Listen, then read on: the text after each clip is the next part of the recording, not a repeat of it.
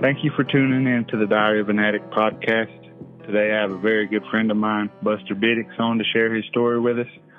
I met him a long time ago, I'm sure, as a kid, but we reconnected when we were both, in active addiction, selling drugs, doing whatever, just to maintain, how it is. But thank you for coming on here, Buster. I appreciate it. Yeah, anytime, man. So let's get right into it, man. Let's let the listeners know who you are. What's your name? Where you're from? Did you grow up with both parents or one parent or a grandma? Did you see drug or alcohol use coming up? What was your childhood like? I'm Buster Biddix. I'm from Cherokee, North Carolina, the same place that Jack's from. And growing up, it was kind of rough for me. My grandma and grandpa raised me. My mom was a part-time mom. I never had a father, so I never had a father figure, really. Man, that sounds a lot like my story. My mom was there, but I had a lot of siblings, so I spent a lot of time with my grandma and grandpa's. And then I didn't know my father till I was older. So growing up, how was life with your grandma and grandpa? Was it just you there, or did they have other kids that they had to take care of also? Yeah, I had my brother and Jeffrey and my sister Callie and Tabby. We all three got raised by our grandma and grandpa. But when we was in and out of foster homes at a young age. So my grandma and grandpa didn't really know how to take care of us, but they tried. Yeah. Were they older? How old were they were they? I don't remember how old they was, but they was older. And, they've been taking care of most of my family all their lives, you know what I'm saying? It was always grandma and grandpa taking care of everybody. And we just fell right in place when we started growing up. Yeah, I know how that is, man. That's a more common theme than not on the res, is that the grandma and grandpa, they raise their kids, and then a lot of times they end up having to raise the kids as kids, and then I've even seen some where they got a great grandchild they're taking care of, It's like they enter parent mode and they never get to stop. Yeah. So where was you in and out of foster homes? Was that around Cherokee or was that in other places? I think we started off in Asheboro, North Carolina, because my mom was living down there when we was young. She was down there, a single mother trying to find love. So, she was more into trying to find somebody to love her than she was her own kids at the time. But I understand now because I'm grown. But she just wants love like everybody else wants. And they ended up I don't know why they took us from her, but we was taken from her and put in a foster home. And we went from there to somewhere in Swain County for a little bit. We went from there to another place. We was 3 or 4 different places we went to growing up. And, finally, my grandma stepped in and got custody of us. So we got out of that system. Did they keep y'all together the whole time, or did they split y'all up? Yeah, they kept us together. Well, that's good, man. I mean, it ain't good that y'all were in the foster system, because I don't think that's good for anybody, but it's cool that they kept y'all together, because I know a lot of times, especially nowadays, they act like it's too big of a hassle. And I understand. I mean, I know there's a lot of kids in the system, but now they act like it's impossible to keep kids together, even just 2 of them. So for the fact that them be able to keep all 4 of you together, man, that's a blessing. Yeah, and the other thing about it was, how most foster parents are, they treat the kids bad. We was also treated bad by them. When you were in the foster homes, was there other foster kids too, or was it just you and your siblings? Just us. Yeah, I know a lot of people, not just with the foster system, but a lot of people in general. They do things not because their heart's in it, but just for the paycheck. And then that leads to, not the best performance of what they're trying to do. Yeah. I have one more observation too, man. It's good to hear hear the growth. You know what I mean? When I say that, I'm saying because as a kid, even today as a grown ass man, you know, like my mom is still like my person, you know, like it. When I was younger, it took me up until a couple of years ago to realize that even though she's mom to me, she's still Angela, you know, and that she's a person and that she has struggles in her own life, you know, that she has issues that she has to deal with herself. And as a kid to a parent, you know, you think that they can do no wrong. So for you to be able to say that you understand why she was looking to be loved, you know, that I feel like that speaks to the growth that you've accumulated on your journey. Did you ever see drugs or alcohol while you was in a foster system, like from the foster parents? No, but whenever I was around my mother and that side of the family, that's all you ever seen was alcohol. They was real bad alcoholics. Yeah. I had a few uncles that's passed away from alcoholism, cirrhosis to the liver, and you know it was a big thing in our family. And that was what I've seen at a young age. Watching my mom and them do it, and then me sneaking and doing it behind her back because some of her friends would allow it to happen.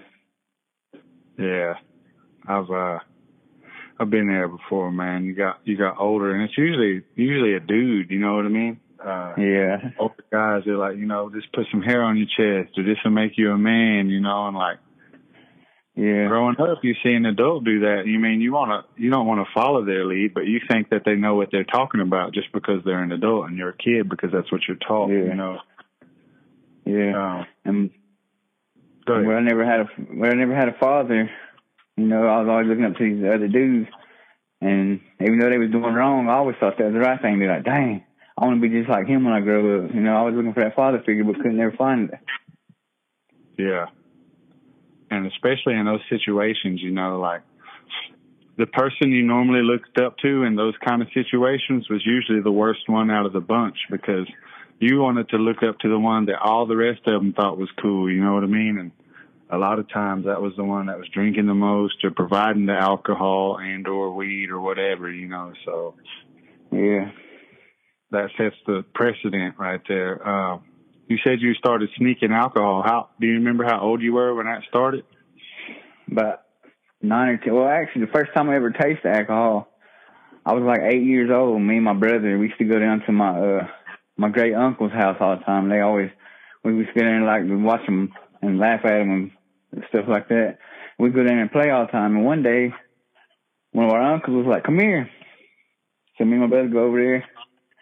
And he's like, "Here, I'm gonna let y'all see what it's like to be a man." And he gave us both a King Cobra 40.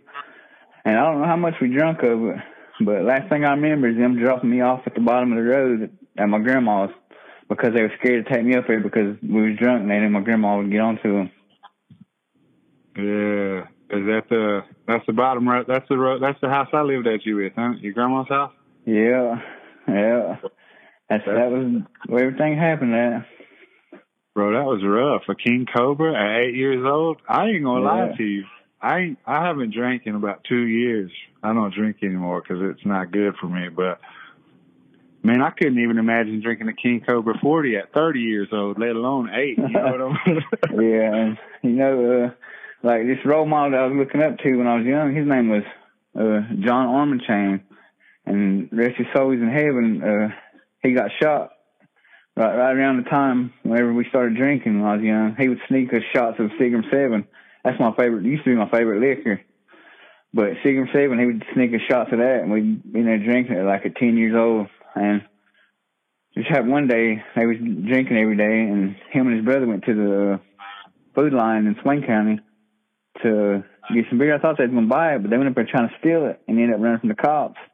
And like a week later, they ended up missing, and they found him. He was dead. I guess somebody shot him in the back. Dang, that's crazy. How'd that affect you? Figure at the time. They wasn't like he sort of like, but you know we always hung around him, and you know I used to be into that gang banging shit, and you know he was representing himself as a blood, and you know I always when growing up I want to be a blood when I grow up. You know what I'm saying? Yeah. And that's a big thing we was into growing up, was being gang members. Did you, so we're sneaking alcohol, then it becomes to where we're not even sneaking anymore in the sense of having to steal it because we got older people giving it to us. Was it just drinking? Did it stay out drinking for a while, or did they smoke weed with you or anything? Well, we was drinking for a while, and then one day we was, me and my best friend at the time was sneaking around in my mom's room trying to find something, and he ended up finding some weed. I was like, he knew kind of what it was. He'd seen it before, but I didn't. I was like, what's that? He's like, oh, that's weed. Let's go try it. So growing up, I was all for it. And we went and tried that weed, and ever since, we started smoking weed all the time. His stepdad was selling it at the time, and he would go steal bags of weed from him. We'd get high. That's crazy, man. It kind of sounds, it's not crazy. It's crazy to think about now, you know what I mean? Like kids drinking and smoking weed, but man, that seems like a lot of these people that share their story with me, it's almost the same. Like, it's crazy because we're all different. We all grew up differently. Some of us knew each other as kids, but a lot of us didn't meet each other till we were adults, but all our stories seem similar. So, and believe it or not, I got my first tattoo when I was 11 years old. My mom gave it to me. She gave you a fishing hook? No, she gave me with a homemade gun. She gave me a bee on my left fin. That was my first tattoo. Ever since I got that first one, I was 11 years old, I was ready to go. I was ready to get more, and now I got them. I got no more room now, huh? Yeah, about to run out. So, during all this, was you still, how was school for you? Was you doing good in school, or was you getting in trouble at school, or how was that? I was getting in a little trouble with school. I was kind of one of the trouble kids, but my favorite thing in the world was football. I lived for football, and growing up, everybody always told me I was a good football player, and I was real good at it. And but I had trouble in school, so I had to get help with school and stuff because at home I wasn't doing what I was supposed to be doing. I was like staying out late, hanging out with friends, not coming home, missing school, being late for school, acting up at school. Hey. So, I also was good at football, man. I love football too. And I think a lot of it had to do with the fact that I was angry all the time, man. I was angry that I seen all these other kids with their dad at football practice, and my mom, she would come and she wouldn't be able to stay though because she had to work. And I don't know how it was when you played as a kid, but all the other players on the team, their dad they would stay there till the end of practice and stuff. Man, I was just so mad about that. I don't know why. And man, that was my outlet. In football, they if I hit somebody, any other place but football, I hit somebody as hard as I could, I'd be in trouble. But man, you're on that football field and you lay somebody out, everybody cheers for you. You know what I mean? I kind of fell in love with that. Yeah. So do you remember? Go ahead. I can remember one time whenever I used to play football and I really thought I was good at it. I remember they said, I got kicked off the football team because, I had to stay actually, let me tell you this. I had to move in with these people that I barely knew to play football because they said I was living in an unfit home. So I moved in with this couple, and, they took care of me for a little bit. And that's the only way I could play football if I lived with them. So I lived with them, and then I stayed there for 2 years. And my junior year was getting ready to start. And my sophomore year, they had a prom. And, it was me, Chris Kirkland, Big John, Nehemiah Tornado, Ryan Sequoia. That was the group I was going to school with. And they had a party after the prom. It was the football team. They was going to party and get together and drink. And they told me to be home at 12 o'clock that night. And I decided to stay with the football team. So I stayed out and partied and went home early in the morning. When I got there, they told me I need to pack my stuff and leave. So I packed all my stuff and left and went back to my grandma's. So when I went to school the following year for some reason, they told me that I couldn't play football because I was living in an unfit home. And after that, it was just downhill from there. You know, I started getting in trouble again, doing drugs, drinking, all that stuff. So football was kind of keeping you out of trouble. That's crazy that they punished you for something that you couldn't control. You know what I mean? Yeah. It ain't like you could just be like, oh, I got an unfit home. Let me go put down a security deposit and get my own place. You know what I mean? Yeah. Yeah, that was a big reason. One of the big reasons why I took the road I took, you know, because I believe I'd have done so myself if I'd have been able to stay in school. Yeah. So we started spiraling down here. You said you started getting high and doing that stuff. Did you hanging out with, huh? I was getting ready to ask you did you start experimenting with drugs that wasn't weed at that time? Yeah, I was around about 16 when all this started happening, and I got kicked out of school. Or actually, at the time I couldn't play football, so I gave up on. I was going to practices and staying on sidelines, doing all that stuff you're supposed to do, and yet they still wouldn't let me play. So then I finally told myself, man, forget this. I don't get to play football. I'm done. You know, my life's through. So I started bringing alcohol, and I got into pills. So I started bringing pills and stuff to school. And one day, I got so messed up at school that they seen me going from one class to another class messed up. And they called me to the office, and they caught me with pills, and they suspended me. I went to court and got probation for it at like 15, 16. And that's when I started hanging out with these older folks. And one day, the dude that was my best friend at the time, you know, I didn't know no better, but he said, man, one day he's like, man, I'm going to go to Asheville. I'm going to go get some crack. I'm going to bring some back. You want to try it? And I was like, yeah, I'll try it. I don't care what it is. You know what I'm saying? You already do when you're a kid. So my friend went and got some crack, cocaine, brought it back. And I took a hit of that, and it was on to the races. Shit, ring your bell or what? It rang my bell and got me in a lot of trouble. Yeah, I know that feeling, bro. That's the ironic nature of crack, and well, any drug for that matter, but especially crack. Like that first hit, man, the first hit I ever took of crack it rung my bell, and bro, I felt like I was floating. It felt like I was looking down on myself. You know what I mean? And then, bro, I fell in love with that feeling, and I chased that feeling for a while, and I could never get it again. And that's the crazy nature about crack. I'm gonna tell you the first time, believe it or not, I ever took a hit of crack. I was 11 years old. Man. And the way we used to get it, it was kind of crazy. But you know, we was thinking addictive then at that age. But my friend would get his mom to take us to Asheville Mall, like we're going to buy some clothes and stuff. So we'd go in there and buy some clothes and stuff, and while his sister and mom shopping, because, you know, female, they're going to shop. You know what I'm saying? They're going to be there for hours.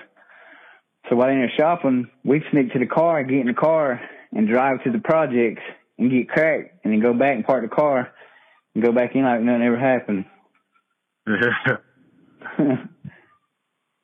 It's crazy to think about, man, some of the stuff that you could get away with when we were growing up, because cell phones didn't come out till I was in like middle school, you know, and they didn't have the freaking location services like they do now. Yeah. You know, like if you would have did that now, you know, your parents or your mom or whoever car you took, they would have seen that you left them on exactly where you went to. You know what I'm saying? So, yeah. So we started smoking crack at 16. Did it? How long was this journey, this wrong path you took? How did that go? Did you start doing other drugs, or did you do crack for a while? Or I actually done crack. Yeah. Most of the time I done crack. See, that's you know what I'm saying? That was like the drug that got me. It pulled me in. You know, there wasn't no other drug in the world that made me feel like crack made me feel at the time. And you know, the way I started my criminal career was, you know, I was 16. When I could start smoking crack and start doing all this other stuff. Well, when I was 16, you know, I couldn't afford to pay for crack. So the only way I could figure I can get crack was if I go and rob all these stores and steal all this shit from people. But I got into stealing and breaking in stores, and it didn't faze me none. I'd get caught for one, go do a little bit of time, get back out and do it again, over and over, just for crack.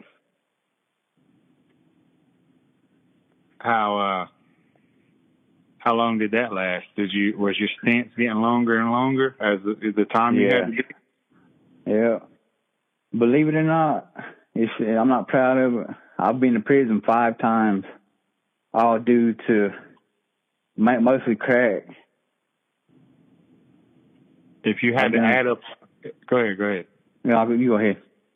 I was going to ask you, if you had to add up all the time that you spent locked up in your life, how long do you think that is?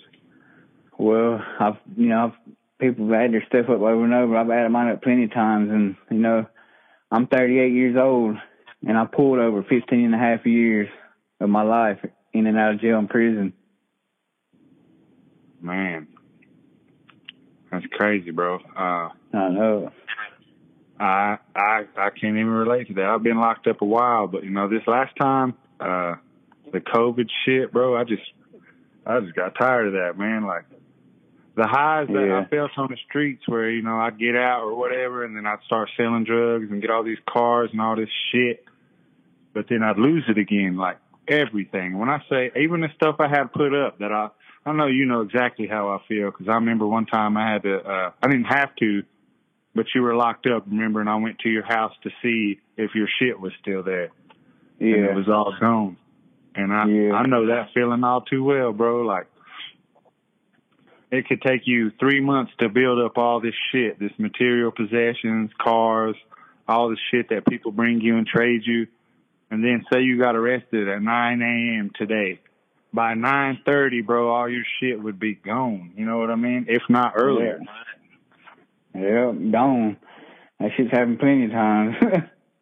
And it'd be the motherfuckers that you think would watch your shit with everything, every fiber of their being, that'd be the ones taking it and selling it. You know what I'm saying? Yeah. That's, I got tired of that grimy world, you know what I mean? Yeah, and all of that stuff, I'm going through some trouble right now with the court system, but I ain't told nobody. But right now, I'm facing the habitual charge for the state of North Carolina, and it's the time frame for it is like 10 to 12 years, and I got indicted on habitual felons since I've been in rehab. Man, that's that can be discouraging. I'm glad that you're still on the right path. I know. Yeah, go ahead. I've come too far to, take a step back. I'm not stepping back no more, I finally found myself, and, I'm kind of liking it. And, at first, I went to rehab in North Carolina. It was a 2-year program. I was just trying to get out of jail. So I went to a 2-year program. And before I even got there, I told myself, no, I'm not going to stay here. First chance I get, I'm leaving. You know what I'm saying? Yeah. So I got there, and they put me on a job the second day I was there. Within 5 days there, I didn't have my plan. I hit the doors on them. So then they got me for escape from there, and they let me come to a rehab here in Memphis, Tennessee for a year-long program. And since I've been here, I've been facing a escape charge for North Carolina, for Cherokee anyways. And I'm going back to court for that. And I'm supposed to be getting 12 months probation after this for that. But, I was running from recovery for a long time. I didn't want it, Recovery to me was, I don't know what it was, but it was just like, it wasn't for me. Like, it would degrade me to be in recovery, because everybody knows me as this hardcore drug dealer, you know what I'm saying? Yeah. And I just didn't want people to look at me different for some reason. Yeah, you can almost, the identity you create for yourself, it almost consumes you. You know what I mean? There for a while. What made it hard for me to stay in or around Cherokee was not only did I feel that way about myself, but everyone else did too, as far as like selling drugs. It seemed like even when I was doing good or trying to do good, they were just waiting on me to slip up again, and then the few times I did, bro, like, I'm talking about, it was quick, bro. I'd be working, doing everything I was supposed to do, going to meetings, and then one day I'd be like, fuck this shit. You know what I'm saying? And yeah. I could say fuck this shit at 3 p.m. and by 8 p.m. that night, I'm selling drugs to everybody like I never stopped. Yeah. So I know what you mean when you say about the identity part. Also, for me, what I ran from, I think, in recovery the most was hard work. It takes a lot of work to rebuild the shit that you fuck up. Or for me, when I say that, I'm speaking about myself. I don't want you to think I'm saying it. Bro, it's hard to pick up those pieces, to rebuild those relationships with family, with friends. And for me, it was easy to be a drug dealer. Everybody knew me as that, bro. You seen it. I wouldn't even leave. Not only would I not leave the house, sometimes I wouldn't even get up off my motherfucking bed. I'd just sit there all day and just have people come to me. Oh, we're hungry.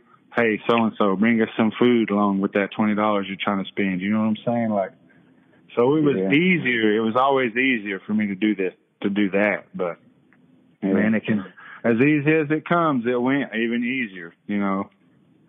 Yeah. I think one of my biggest fears that still haunts me right now is asking somebody for help. I believe that's one of the reasons I ain't got help sooner than I did. You know, I don't like asking nobody for nothing. I feel like if I want it, I got to get it myself. Yeah. That pride, man. Another thing, pride. Not only pride, but I don't know how it is for you, but growing up for me, like, I was poor growing up, you know, and that's no insult to my mom. She did everything she could, but a lot of times I would ask for stuff, and it wasn't that she didn't want to give it to me. It was that we couldn't afford it, you know. So I'd be like, hey, Mom, they got some new Jordans out, or hey, Mom, I need some new basketball shoes or whatever. And she would say, you know, we'll have to wait, or not right now, or we'll see, you know. And that kind of led to me, you know, it sucks to ask somebody for something, even as a kid, even though you know the reason why it can't happen. It still sucks if I was like, hey, Buster, can you help me out with this? And you tell me no, bro, that hurts. You know what I'm saying? Like, I might really need you. So that kind of led me to, you know, it was the fear of hearing no, you know, the fear of being rejected, you know, asking for help on top of having to put my pride to the side. You know what I mean? So I would be like, why would I put my pride to the side just to ask for help and then not be able to do it, you know? But 9 times out of 10, if you're sincerely asking for help, you know, people will help you, you know. It may not be the way you expect, but. So you went to con too, right? Yeah, I went there. You went for a day. My bad. Well, let me tell you about that. So I was in Cherokee jail. I got sentenced to a year. You know, just like any time, I'm trying to figure any way to get out. So I get accepted to go to Conway T in Snowbird. And before I get there, you know, I had some drugs on me, and I had them hid, and somehow I got them to Conway T with me. But I didn't tell nobody that I had them, but a couple dudes I was talking to in jail knew I had them. So I get up there, and before I was there, I got a tour of it. I was there like 5 hours. Got to see where everything was at, where we stayed at, where we eat, and do all that. And then we was playing cornhole. We just got through eating, we started playing cornhole. And somebody called me to one of them officers. I was like, oh, God. She's like, you got drugs on you? I was like, no, I ain't got no drugs on me. So they kicked me out of Conway T for having drugs that they never seen. But I got kicked out for it. I wasn't even there 5 hours, first time in rehab. That's crazy, bro. I remember that. I think you left my cell to go to rehab, remember? Yeah, and I was right back. We was at Lights Out watching the end of a football game. It ain't funny, bro. I'm glad we're able to laugh about it, but So what I asked that to ask this, because you said you went to con for that little. I wouldn't even count that, actually. I'm not gonna count that, but you say you went to the 2-year program and you took off on them on 5 days, and now are you at Synergy right now? No, I'm not at Synergy. I went to a year-long program here, and I graduated. Now I'm in the halfway house. Congratulations, bro, on that. I want to say that. It's hard to complete, especially for me. I I tend to start things and not finish them. You know, when it gets too hard, or I used to. Let me rephrase. I used to let a hard day or something bad happening, like say I was you and you got that indictment. I'd let that lead me to go back and do some dumb shit. So Yeah. I'm proud of you for staying the course. Yeah. What's making it different this time than any time before? People say you have to want it. I mean, I do want it, but to be honest, my little girl, whenever my baby mom was pregnant with my little girl, I didn't really care much. But when she brought that baby into this world, it changed my whole life. Even though I've not been around that baby, it's changed my life. It ain't about me no more. It's about her. I'm not going to let her grow up and go through what I went through. So the only way to do that is, stop it now. That's what's up, bro. That's one of the foundational factors in my recovery. Also, is trying to be the dad that I never had. You know what I mean? Yeah. That's I never had a father, so I don't want my little girl to be like that. Yes, sir. That's what's up, man. And I was telling somebody a while back when I was in rehab about it, and they was like, "Well, right now you're on the same track, so you need to get yourself together and get out there and take care of that little girl, because right now you're doing her like your father done you. You're not being there for her." And that opened my eyes up a little bit too. Damn, they cut deep with that one, huh? Yeah, they give it to you hard. See, this rehab I went to in Tennessee, it's the second hardest rehab in Tennessee to complete. Out of all the rehabs, it's the second hardest, and I completed it somehow. That's good, man. That should show you. Once I've been doing things like I was telling you earlier. I've been doing CrossFit. I work with some country folks down here in Florida. They're awesome people, but they like to go hog hunting, and we sometimes catch alligators. You know what I mean? And at first, whenever you're presented with something that's hard like that, like doing something that you honestly don't know if you can do, and then you do it, man, that builds confidence. So the next thing you're tackling can be a little bit harder than that. You know what I mean? Completing this probation, being the dad that you never had, being an awesome dad to your little girl. You know what I mean? That's awesome, bro. I like to hear that. What do you think was that one of your main reasons is your little girl? Is there any other thing that helps keep you on the right track? Do you go to meetings still, or I know it's mandatory we go to meetings at this halfway house. But I go about 2 or 3 a week. But I'm the type of person, I don't like talking, so I just sit back and listen. But it's helped me a lot. But really, the main thing that's helped me is my little girl. There's no other. I couldn't say nothing else that could help me besides her. She's my motivation.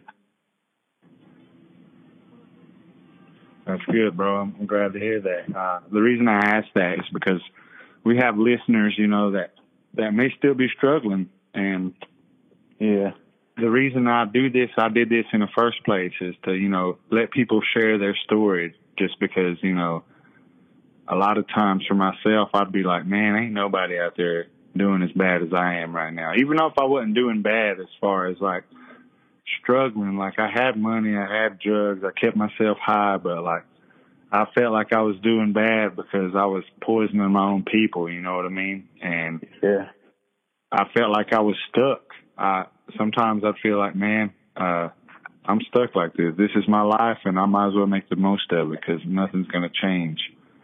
So that's why I wanted to do this, to try to break that stigma of addiction, to show people that no matter how bad you are, how many times you've been locked up, how many times you've fell down and stood back up, it's never too late. You can always change your life around. So let me ask you this: if you could go back in time and talk to Buster in the height of his active addiction, at your lowest point, what would you say? What would I say? Let me see. I'm not really sure. I'd probably tell myself to be the man that my grandma always wanted me to be. I need to get myself together and be the man that my grandma always wanted me to be. That's it, man. I know she's because probably really, to be honest, to be honest with you, you know, even though I've been through a hell of a life, you know, ups and downs, I wouldn't change nothing about my past because, you know, like we all know, our past is what made us who we are. And, you know, I wouldn't change nothing because I wouldn't know the things that I know now if I did. Yeah. Hey, that's another moment, bro. I like to hear that because I know a lot of people, I hear the cliche, everything happens for a reason, get thrown around all the time, you know. And, man, it's easy to say that. It's easy to say that when shit's going good. You know what I mean? Everything's going good. You ain't got no troubles. It's smooth sailing. It's a lot easier to say everything happens for a reason about something good than something bad. So for you to be able to say that everything you went through made you the man you are today, man, that shows me that the growth that you've produced in yourself is, man, that's monumental, bro. I'm proud of you for that. That's thank you. I know a lot of people get stuck, you know, because bad shit does happen to people. I'm not going to say that's not the case, but in your healing journey, you have to take responsibility for the role that you played in your own trauma and your troubles. You know what I mean? Yeah. And so for you to say that everything happened for a reason and it made you who you are today, and that you wouldn't change it, bro, that makes me happy. I mean, that shows me that you're on a very good path. And I just want to see all my people win. I want to see all the Cherokees win. I want to see, especially the people I ran around with. You know what I mean? I know where you've been. I know where you came from. You know what I'm saying? I know I was right there with you. You know what I mean? So to see where you're at now versus where you were, I mean, that's awesome, bro. It makes me happy to see. So sometimes we got listeners also who are still struggling, you know. Do you have any advice for those people, or would it be the same thing that you told yourself? Really, you know, somewhat what I say is, you know, we're all going to struggle. It's not how many times we fall, but how many times we get up. You know, I've failed.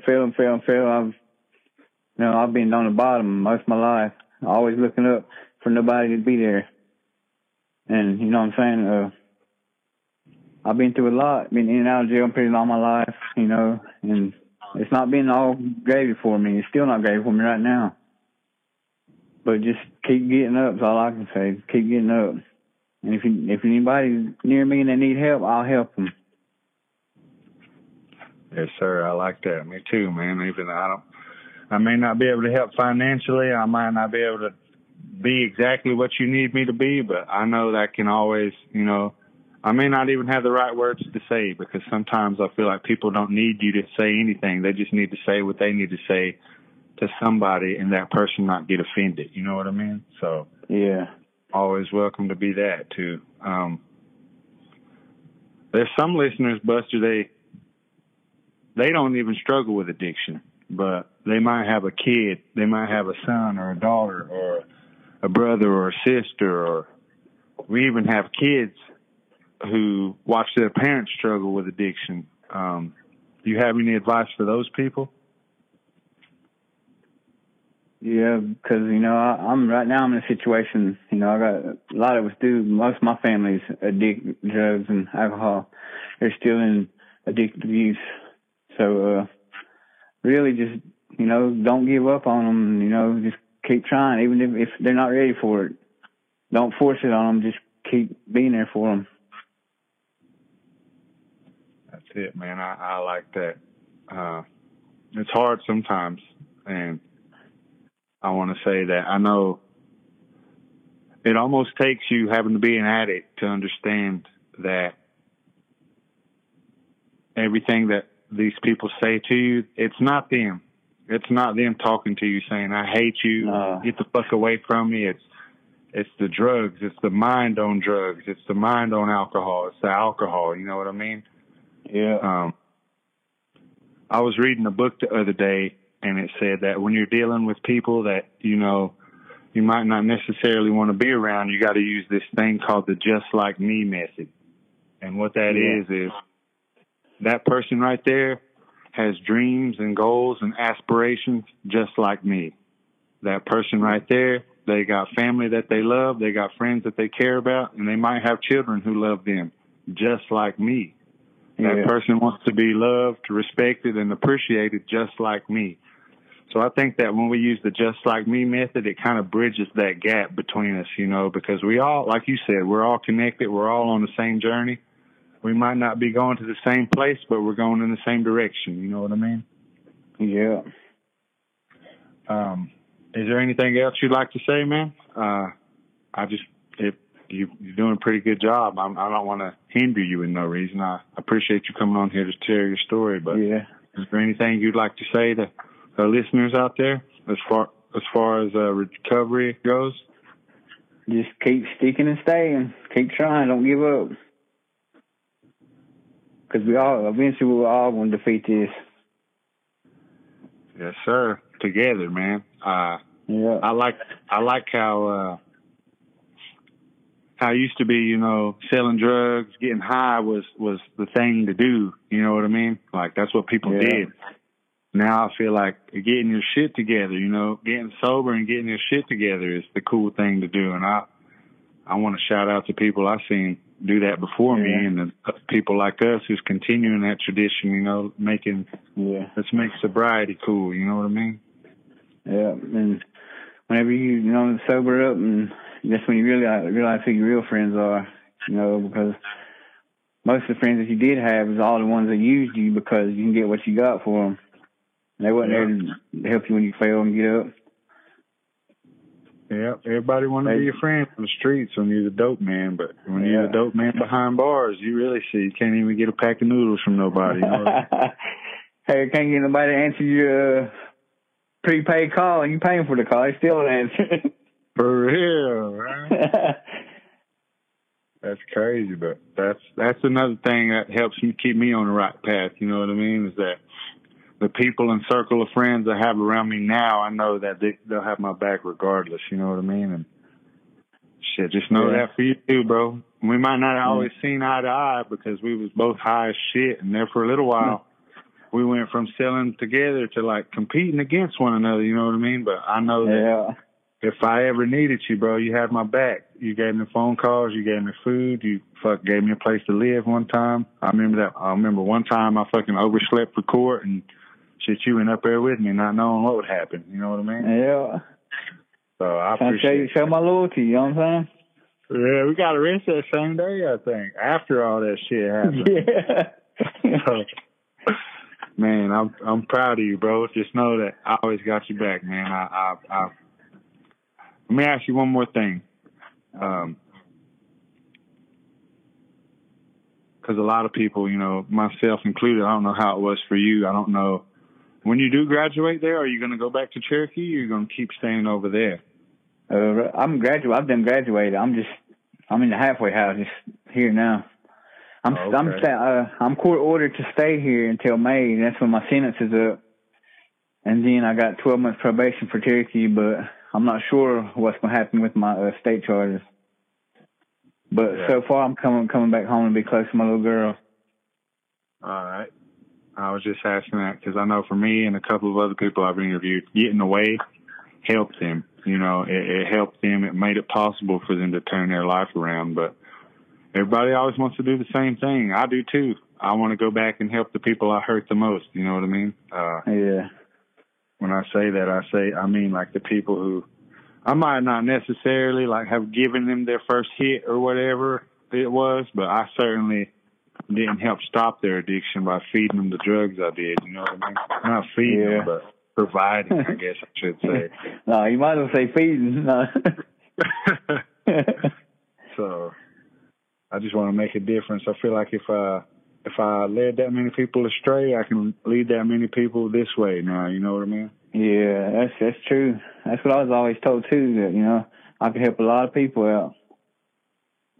And I like helping people as much as I can. I'll give them shirt off my back if I had to. Yes, sir. Same, man. You remember that thing you tried to start in jail? Yeah, that little group. Yeah, I remember that. I still think about it all the time. maybe you should start it now. It could be it could be like a virtual thing, you know what I mean? Where we just call each other, we check in, like do a Zoom meeting so everybody can do it from their phone and we can all check in, see what we're doing. Yeah. But I be thinking out loud all the time, bro. I have so many ideas popping in my mind. And see the thing about me, getting back to what you was talking about, is, we all struggle, and that's a big thing that hit me. That's one of the reasons why I got that group going in jail, was because we're a group of struggling people coming together to help each other overcome our struggles. Because we can't do it alone, no matter how much we try or say we can't do it alone. We all need somebody. Yes, sir. And that's the main reason why I started it. It went on for a little while, and I got out of jail and went back to the same thing. Yeah, that happens to us, man. But we can't let that keep us down. You know what I mean? Just like you're saying, you fall down, you get back up. Yeah, I actually right after you got out, when I was there, this past time before I went to rehab, I started that group back. Yeah, I see. But then I left again. Well, maybe it can be like a Facebook group or something. You know what I mean? Something where I had one set up before that when I was out there in addiction. I still had one though, but I had a Facebook group. It was called Family First Never Last. Yeah. I named it after Armor Chain. What was his name? Matt Armor Chain. He was in there with us, and he made us up a poem and stuff. And had a part of that poem was Family First Never Last, so it stuck with me, and I made that the name of that group. And it went pretty good, man. Everybody was talking about it. It was getting out in the community and everything, but I let addiction overtake me again and stopped doing it. It's never too late to start, bro. I know. Thank you for coming on here and sharing the story, bro. I know for me, when I did this, I had to set my pride to the side, and tell it all, not just the good parts or the parts that I thought made me look good. I had to tell the parts where I looked like a piece of shit too, you know what I mean? Yeah. So I appreciate you being vulnerable enough to show your scars for people to learn from it, you know what I mean? Because one of the mottos of this show is that people with wounds listen to people with scars, you know what I mean? So I appreciate it, bro. Thank you. Yeah, anytime.